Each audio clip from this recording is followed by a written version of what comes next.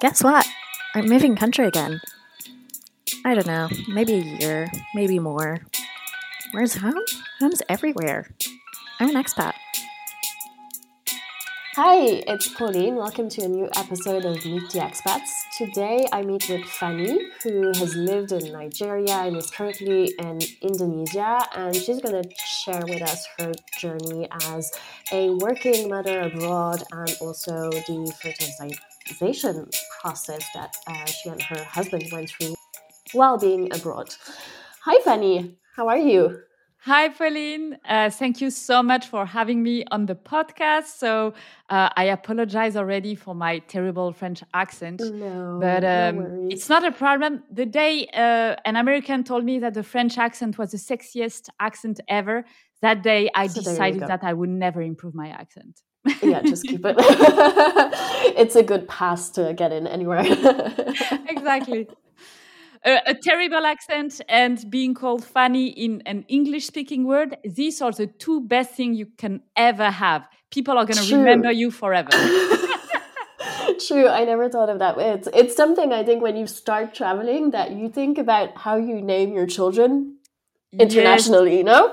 Yeah, obviously my parents didn't speak English at all, so they didn't realize that Fanny could be kind of a funny name abroad, but that's fine. Again, sometimes. Yeah, embrace it. Embrace your difference. Yeah, go with it. Well, great to have you on the podcast. Thanks for reaching out. Maybe do you want to introduce yourself briefly and then we'll dive into your journey? Yeah, absolutely. So my name is Fanny Butler. I am French, as you can tell by my accent. And I grew up in a very, very small village in the south of France. And although it was really lovely to be in the countryside, doing a lot of horse riding and being in nature, it also felt a lot like a prison for me. So whenever I had the opportunity of traveling, for me, you know, I felt like I was stuck in such a small place compared to the world that was huge. So I wanted to understand and see the world around a little further than my little village. So when I did my studies, so I study agronomy. Once that was done, I was like, okay, let's go somewhere. I had an opportunity to work in Belgium. So you could say that was my first expat experience. Yeah, the first step. Not too far away, you know, not such Keep it comfortable. Exactly. Same language, at least half of the country. So that's comfortable. And after that, well, not after, actually, I started traveling around the world through this job, but only on short-term missions, like, you know, a few weeks to 1 month. And it kind of gave me a little bit of a taste of, that's really nice. So for now, it's good. I have my horse, I have balance, it's fine. But I knew somehow that the day would come, I would want it more. And I then changed jobs, started traveling a lot in West Africa and Indonesia. And then I actually met my husband in Nigeria. Okay. He was a Kiwi, so a New Zealander, expat in Nigeria. So we meet and then we say, great, let's have an amazing adventure. So we got together and then we moved after that to Cameroon first. So not Nigeria, Cameroon. Oh. And after Cameroon, a few years in Cameroon, then Indonesia, because again, I had the opportunity to work over there.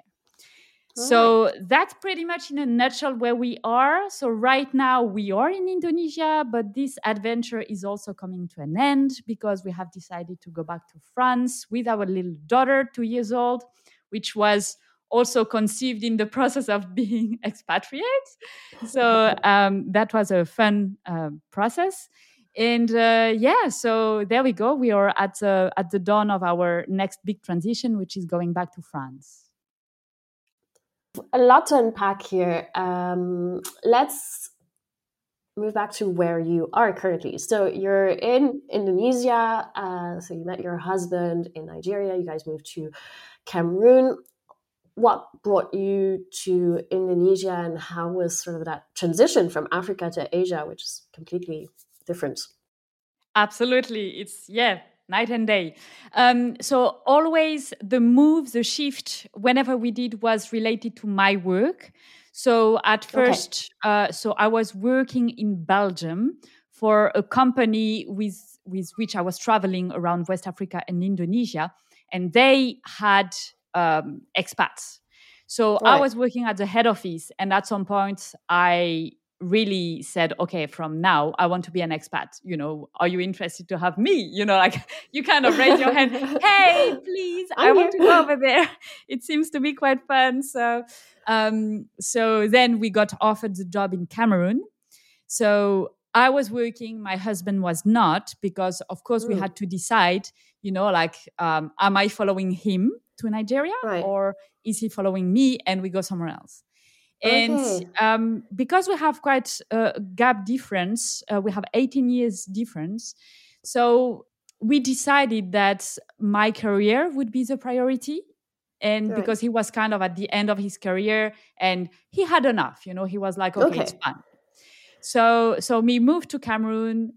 He was not working and I was. And then after a few years, I had the opportunity again, just a job offer that I got to come to Indonesia. And in terms of career, it was really interesting for me because Indonesia in my field of work is quite advanced. So it would be like, usually Indonesia is offered to the people at the end of their career. So that was quite an opportunity to go and see sustainability because I'm working in the field of sustainability for industrial plantations.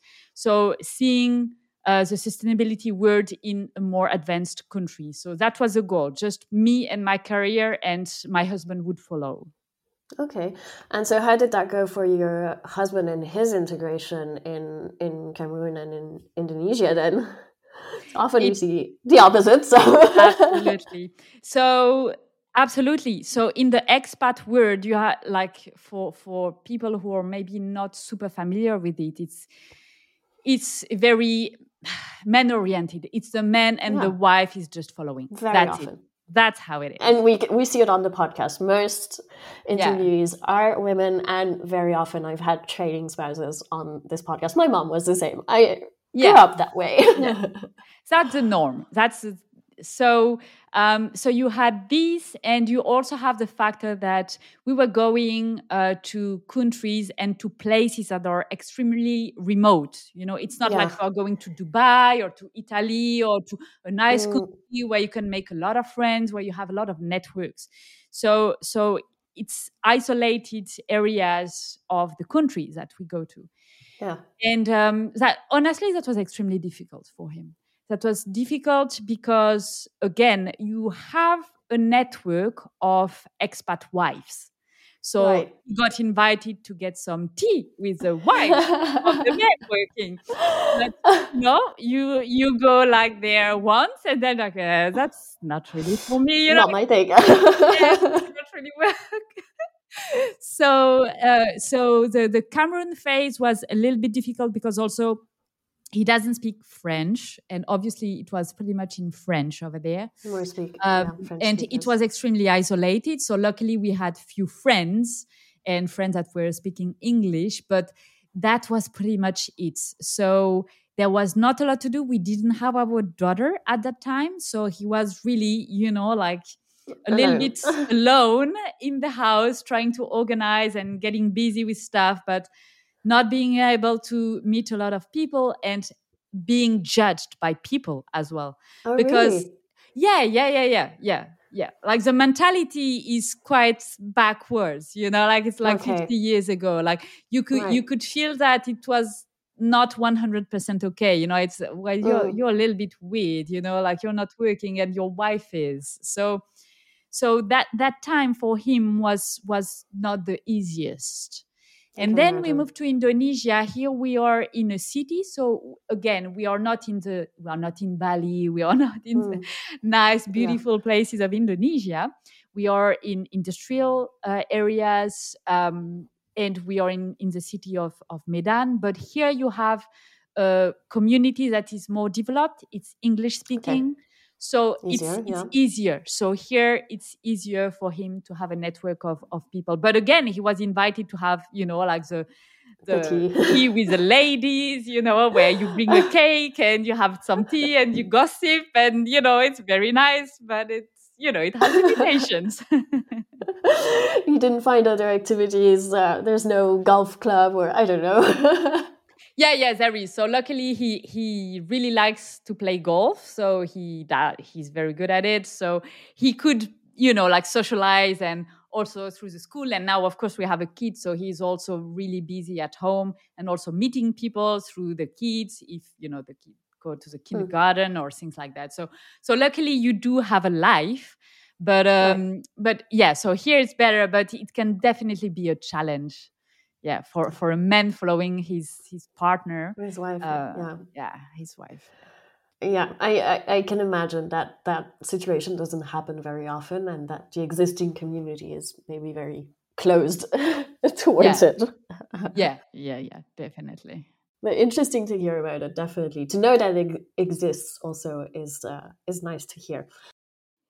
Yeah, I only have one other example, and of a couple that is in the same situation, and they are way older. So the woman, she's at the end of her career, and that's quite interesting because I was thinking, well, it must have been even harder for them because I mean, like today we hear about like everybody's working and it's normal that your wife is working and it's okay, so it's more accepted as in our culture. Yeah, but back But in the days it was back in the day it was worse. But also I think like in the local culture, whether Africa or here in Indonesia, it's a bit weird.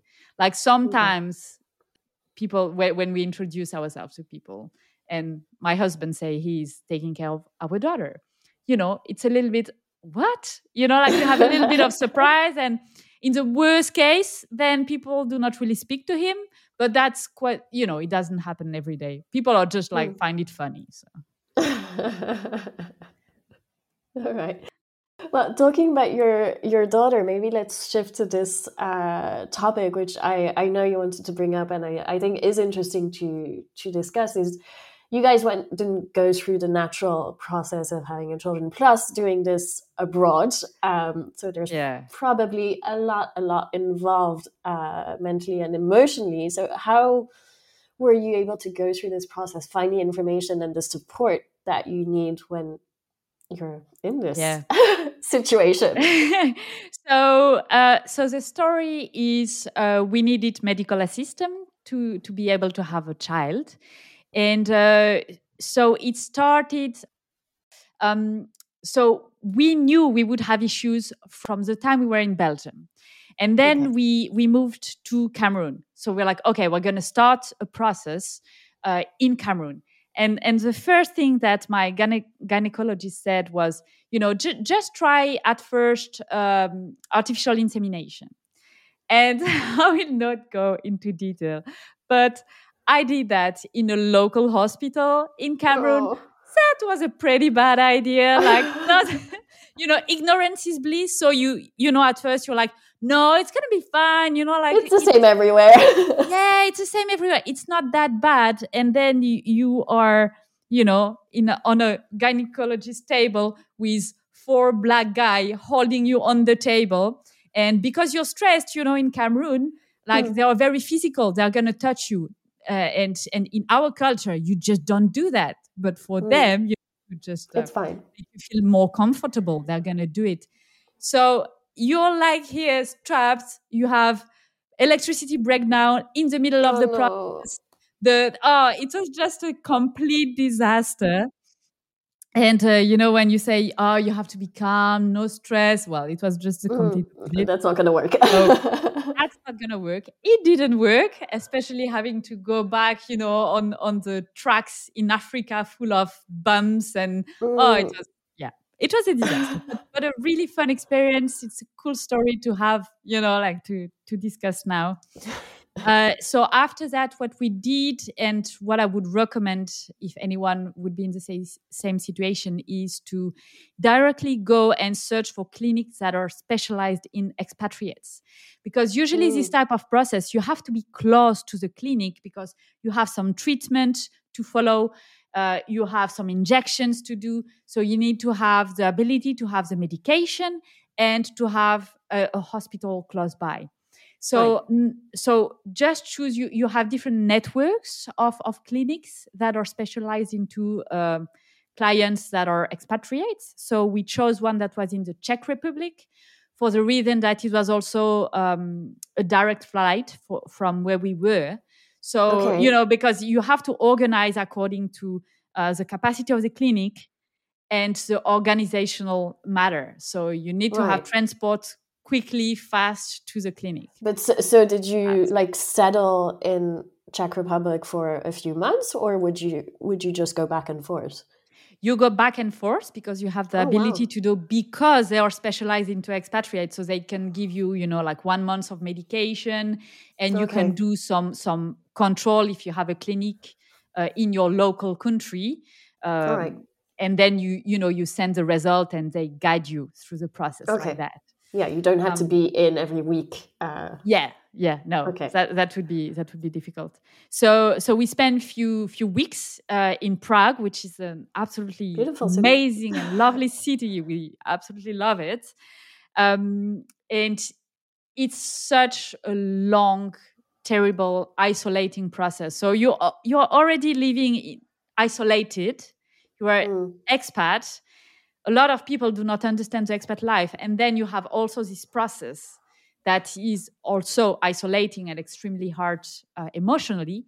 So I think the best way, and the way we did it, we had good emotional support and good people. And you have to discuss with people who can understand what it is. And what you're going through. Yeah. Because it's so hard to explain when you haven't been through it. You can explain it, but you cannot be really fully understood. So the process in Cameroon didn't work. So we did one IVF cycle, which consists in retrieving your eggs, which is the worst part for the woman. Retrieving the sperm is really easy. They make the two little bugger meet in a tube and then back into the woman. So this whole cycle didn't work. So we tried twice. So in the end, we had 2 embryos, didn't work. Then we did the same process again in Malaysia. Luckily for us, we are 1 hour away from Malaysia. In a plane, so that was closer. That was better.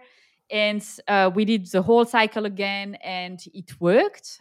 So that's how we could get our little girl. And so that's a difficult process if you can. I think it's really good to discuss with your company. If in my case, I was working, so I basically was taking holiday to go. Right. And in one of my company, I could share it with my management in the sense that I had people above me that would understand the process and the difficulty and would be, more understanding of the situation. If you have difficulties, if you have big emotions because you're under hormones, super heavy treatments. So you can get emotional from one minute to another. And you're like, I'm crying. I'm telling you, I'm fine, but it's just the hormone. So it's better if you can explain that. In the second company, I didn't have someone I could explain what was going on. So that was a little harder. Luckily, it worked. So that was, kind of easier in that sense. At least it was, you fought for it. Yeah. But I think, sharing that with your management, if you have this space, someone you can explain that to, that's really useful. So, and of course, do not give up. You have beautiful news at the end of the tunnel, but it can be very long. All right. And so you said, surrounding yourself with people that support you. For you guys, was it that you already had a network strong enough, or did you actually go find maybe associations or other people who had gone through the same process abroad? It was mainly through our personal network, so either friends or family. Friends that sometimes were in our country, so for example, like friends in Cameroon or friends in Indonesia. But we didn't reach to any association or anything, I think it's also a good call, a good idea. I listen to a lot of podcasts and a lot of information about the process as well. So you do find a little bit, but not necessarily on the expat situation. You're kind of which is very doubling, specific. the difficulties. Yeah. So just, and if you don't want to listen to it, because sometimes I had period where I was like, okay, I've got enough, enough of hearing about it, enough of listening or having information, just want to live my life, focusing on my work. That's fine too. I go with the flow. Yeah, go as you feel. Yeah. And I think actually go with the flow is just like the perfect summary of the expat experience. You're going to encounter so many like crazy situations that just go with the flow. You can't control everything, but do listen to yourself a little bit. I think that's one of the biggest things that I've heard is really listen to your gut feeling of either it's I can fight through this or it's just time to go. Sometimes don't push it. If it's not working, it's not working. Yeah, absolutely. All right. So you were mentioning that the time in Indonesia is coming to an end and it's time to move back to France. Where did this decision come from and how are you sort of preparing for this return? Yeah, so very good question. So how did it come? I would say it's a combination of factors. So we always knew our expat experience as a family would be temporary. We didn't want to live abroad forever. So we knew that. Now, you can know that, you still don't know when it's going to end. And we decided it was the right time for various reasons. So prior to having my child, I was a career bunny. I wanted a career. I wanted to be a CEO. I wanted to be, one of these female in this very mannish world because there is just men around me and above. And so that's fine. That was my goal. And having a child, I think, just really shifted my priorities and what I really wanted to do. And I had to accept that because at first I was a little bit fighting it because, of course, you've built something for so many years and suddenly you're like, well, you know what? Actually, I'm going to change all that and come back. Screw it. My best life is now, being a wife at home, I will always work because I like working. But yeah, it was quite something that, like a conversation I had to have with myself. But because also, my husband followed me and followed my career. So suddenly you're like, honey, sorry, but actually I think I don't want to do that anymore, So you have to have this internal conversation and also this conversation with your partner, with your husband. Just to say, well, look, I think it's shifted and now I want to spend more time with my daughter.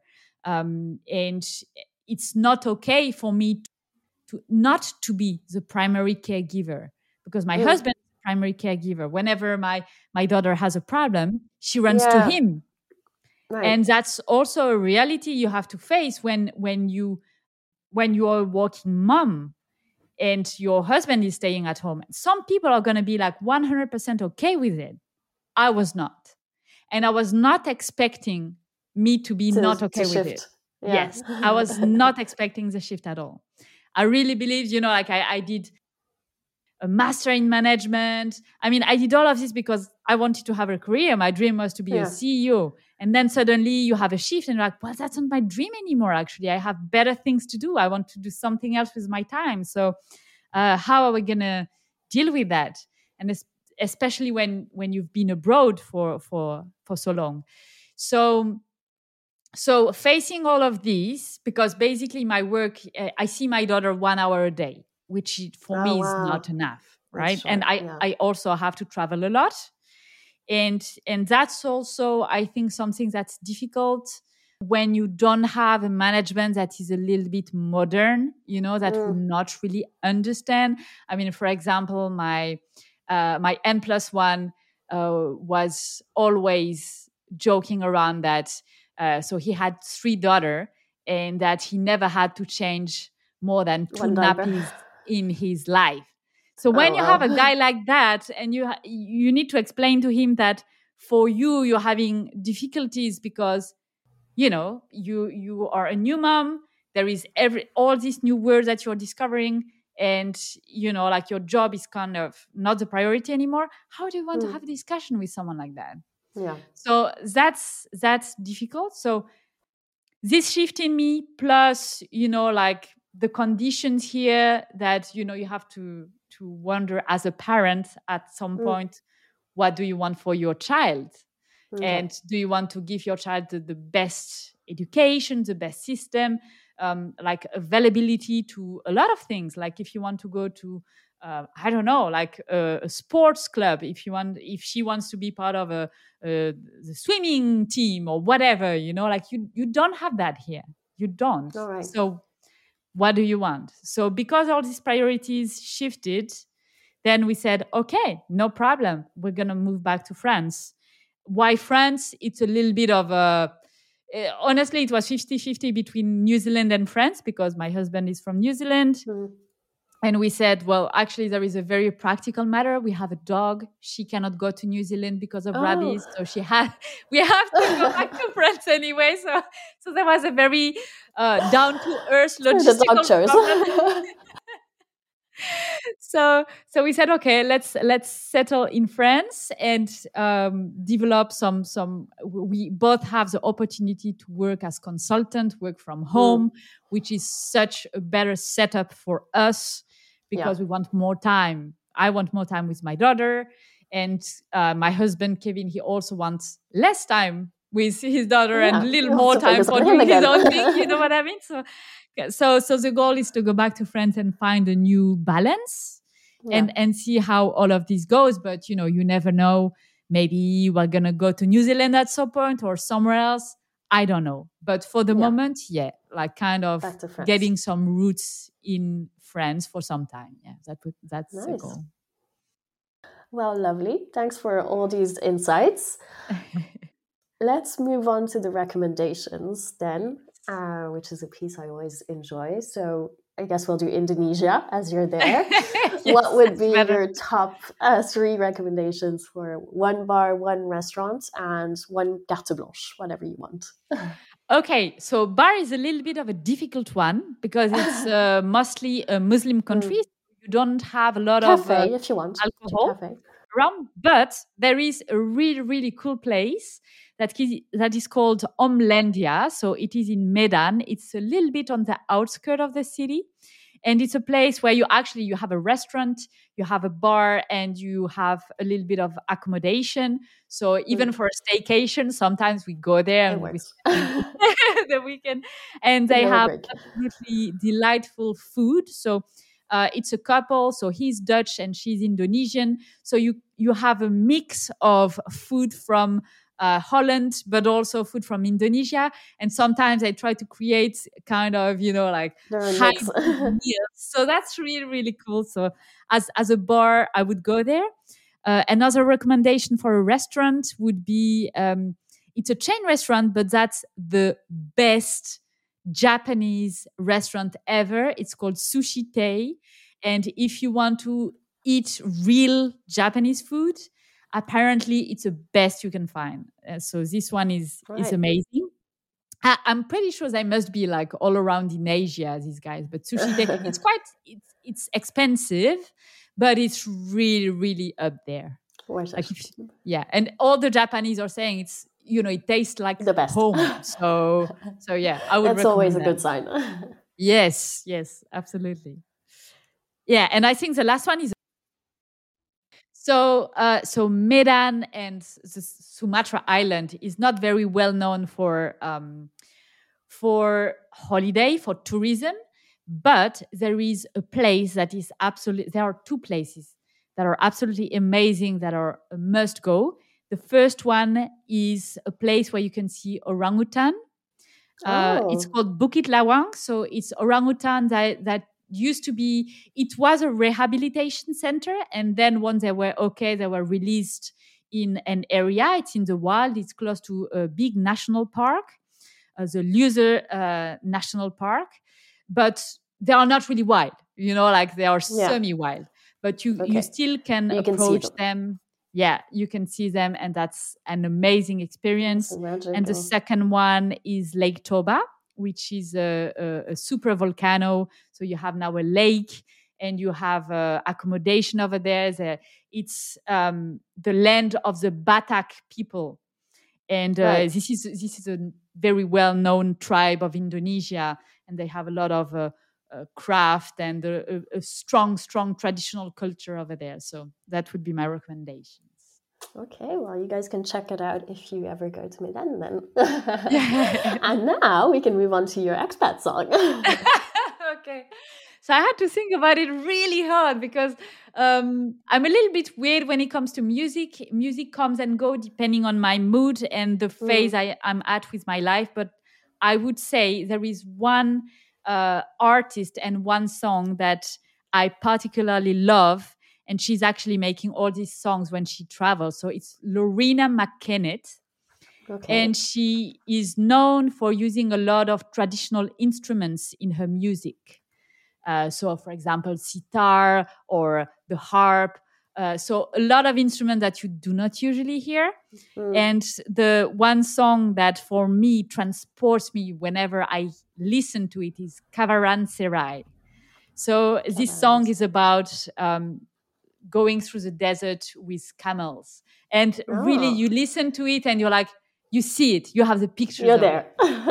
So whenever I have a down moment, because sometimes, of course, the expat experience can be hard sometimes, then I listen to this song and it's kind of a reminder of it's still beautiful. Why you're here. Yeah, even if it's hard, it's still beautiful. So yeah. Yeah, I like that. That would be my recommendation. There's a real symbolism behind it. Great. Well, thank you so much for joining, Fanny. We had a lovely chat and lots of great recommendations if anyone is going through the same process of medically assisted fertilization. Yeah. You also have a podcast for any of the Frenchies who are listening. It's Vie ta meilleure vie, absolutely. Vie ta meilleure vie. Yeah. Which is in English, live your best life, basically. Exactly. So the link will be in the comments as well as all the recommendations and the expat song. Thank you so much, Pauline. I love your podcast and I listen to it, and I think that the diversity of your guests is really amazing and it can give a really good insight for expats. Yeah. Oh, thanks for the feedback. Guys, if you enjoyed the episode, go put a rating and a couple of stars on Spotify or Apple Podcast. And as usual, you can get a few updates on Instagram. Thank you. Thank you. Bye.